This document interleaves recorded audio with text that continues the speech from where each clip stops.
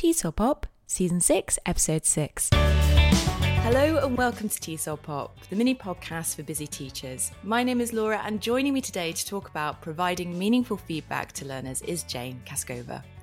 Jane is a CELTA certified ESL teacher and a teacher training manager at EF Teach Online. She's taught general English, business English and exam preparation courses for over 15 years. As an educator, Jane believes in changing the world through the power of education, which led her to speak at this year's IATEFL conference in Harrogate. Jane, thank you so much for your time and welcome to the show. Thank you so much for inviting me. In today's episode, we're going to talk about the important role feedback plays in supporting learners' progress and motivation. In addition, Jane is going to share tips on how to prioritise feedback, tailor it to learners' level, as well as structure feedback so that it is balanced. If you want to learn more about the impact of good feedback on the learning process and the technology that we can use to support it, then go back and listen to Season 5, Episode 5 on using technology to give great feedback with Vibble founder Nihad Cehic. Earlier this year, Jane, you did speak at the IATEFL conference in Harrogate, as I mentioned, about feedback and giving meaningful feedback to learners.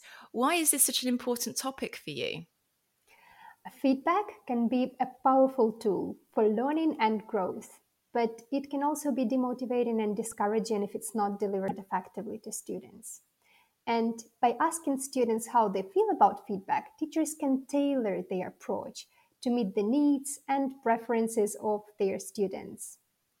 And this can lead to more effective feedback that is better received and more likely to result in positive learning outcomes for students. Additionally, I guess asking for feedback can help build credibility and rapport between teachers and students, which again can lead to more positive and productive learning environment. That's why I chose this topic to talk about in Harrogate, as I wanted more teachers to be aware of this fantastic instrument of making students stronger and kind of supporting them on their way while studying the language. That's wonderful. And I was wondering, has this been your experience with your learners? Because you've obviously taught for many years now in different contexts. Has feedback really influenced the outcome and the progress you've seen in your own students? Absolutely, yeah. I feel like that if it's delivered effectively, you can track the students' progress and basically understand like how basically understand how it feels in the whole learning environment, both when it comes to general English classes and exam preparation classes. You've covered the importance that feedback can have on the learning progress and indeed your own learners, what you've seen, the outcome as a result of great feedback. One of the things that comes to mind when we think about feedback is tailoring it to learners' level, particularly if we've got beginner learners that don't have a lot of language and they're still building those foundations versus obviously the higher level learners. Do you have any tips on how we can tailor feedback to ensure that learners understand and are benefiting from the feedback we want to give them? That's a very nice question, Laura. I would say I normally provide concise, kind of short feedback to a lower level student or lower level students to avoid them being overwhelmed and stressed. And however, when it comes to high level students, they are kind of more likely to prepare and they're ready to deep dive to extended and analytical type of feedback, like detailed type of feedback. So they could tackle range and grammar and vocabulary and work on different areas of improvement. And like, again, as I said, finally, they can handle it.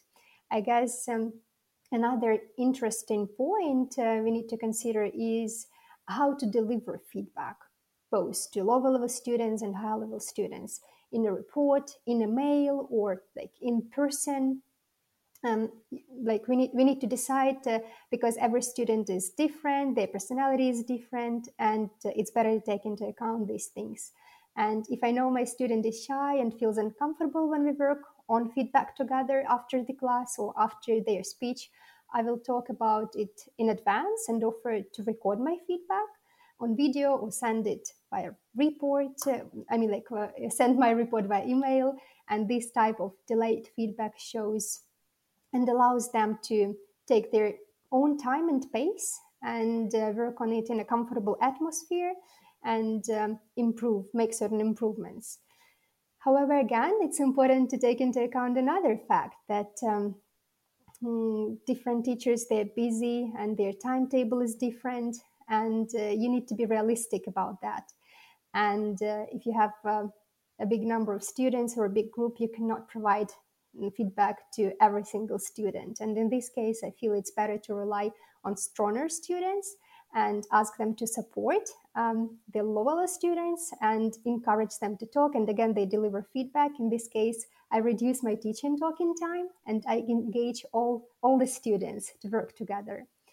And if you have a one-to-one class, you probably have the widest set of options for delivering feedback.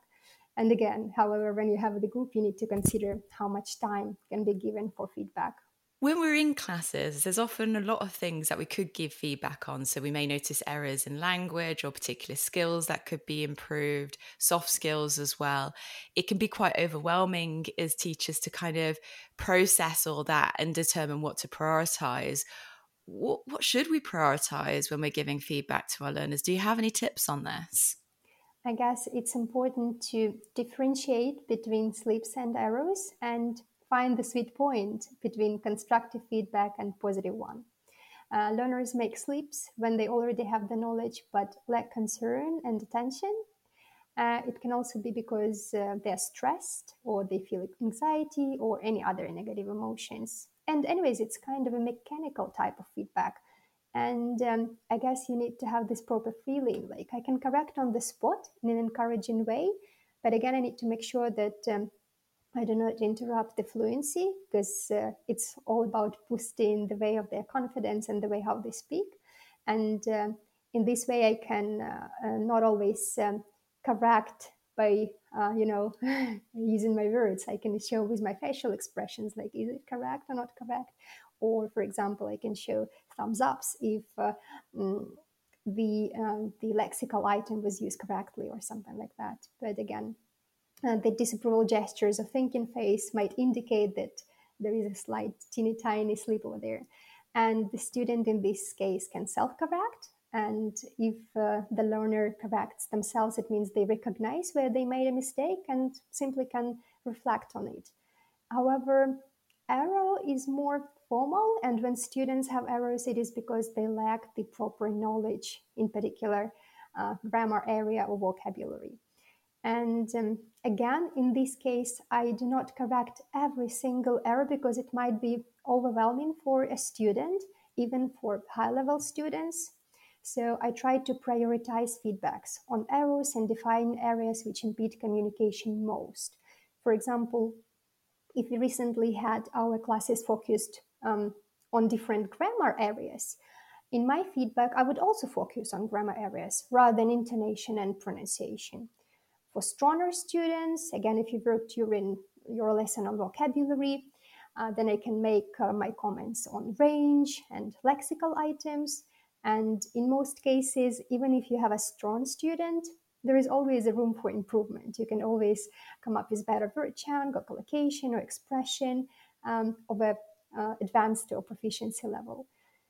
And finally, I would structure my feedback and help my student to polish necessary studying areas. And along with bringing up something like that, where they made some mistakes, I would come up with some extra examples and extra activities for my students in this particular area we work on grammar or vocabulary, so they could improve their performance next time, for example. I always try to find the right balance to cover the most relevant areas of students' development and strengths, always balancing between constructive and positive feedback. I love what you mentioned at the start as well, like students may be making a slip or an error because they're tired or a bit stressed. So, really kind of standing back and observing your students and then using that to inform how much constructive feedback you're going to give versus obviously the positive feedback that you mentioned as well can be really influential in terms of keeping the student motivated. If you notice your students are having not a great day or they're particularly stressed about an exam, then you're probably going to swing more towards the encouragement and helping them acknowledge what they are good at and what their strengths are to build their confidence. I can suggest a couple of methods when delivering feedback to my students. I use the sandwich method, which involves different layers when delivering feedback. And I always start with positive one when providing positive feedback. Then you deliver another layer where the meat comes of constructive criticism, and then you take turns. So it's kind of a sandwich. And however, when the meat comes, I try not to bring too much constructive feedback or negative feedback to my students, because again, remember that some people are vegetarians; they do not like too much meat. So be gentle with the constructive feedback. And whenever I deliver my feedback, I try to avoid saying something like "you made mistake here" or there. I try to say something like, "let's see how we can make your idea better or your sentence better." And another technique I use is method of 3 kicks and kisses. One of the teachers, my colleagues' teachers, shared this method with me, and I really like it. So it's more or less the same approach, like sandwich approach when you deliver, but it starts like when you deliver with 3 positive comments and 3 areas of improvements. And I always try to bring this positive vibe to my students and say like, are you ready for kicks and kisses now? And they always laugh and have fun. That's a lovely way of balancing the feedback. And I hadn't heard of these kicks and kisses until you actually described it to me when we were planning this episode. So I really love that idea. Yeah, it's so funny. Rather than giving again vague comments such as you need to improve your grammar, I try to be specific, bringing up specific examples from their speech, from what they mentioned. And providing multiple examples in different areas will allow students to reflect on the areas of development from different angles.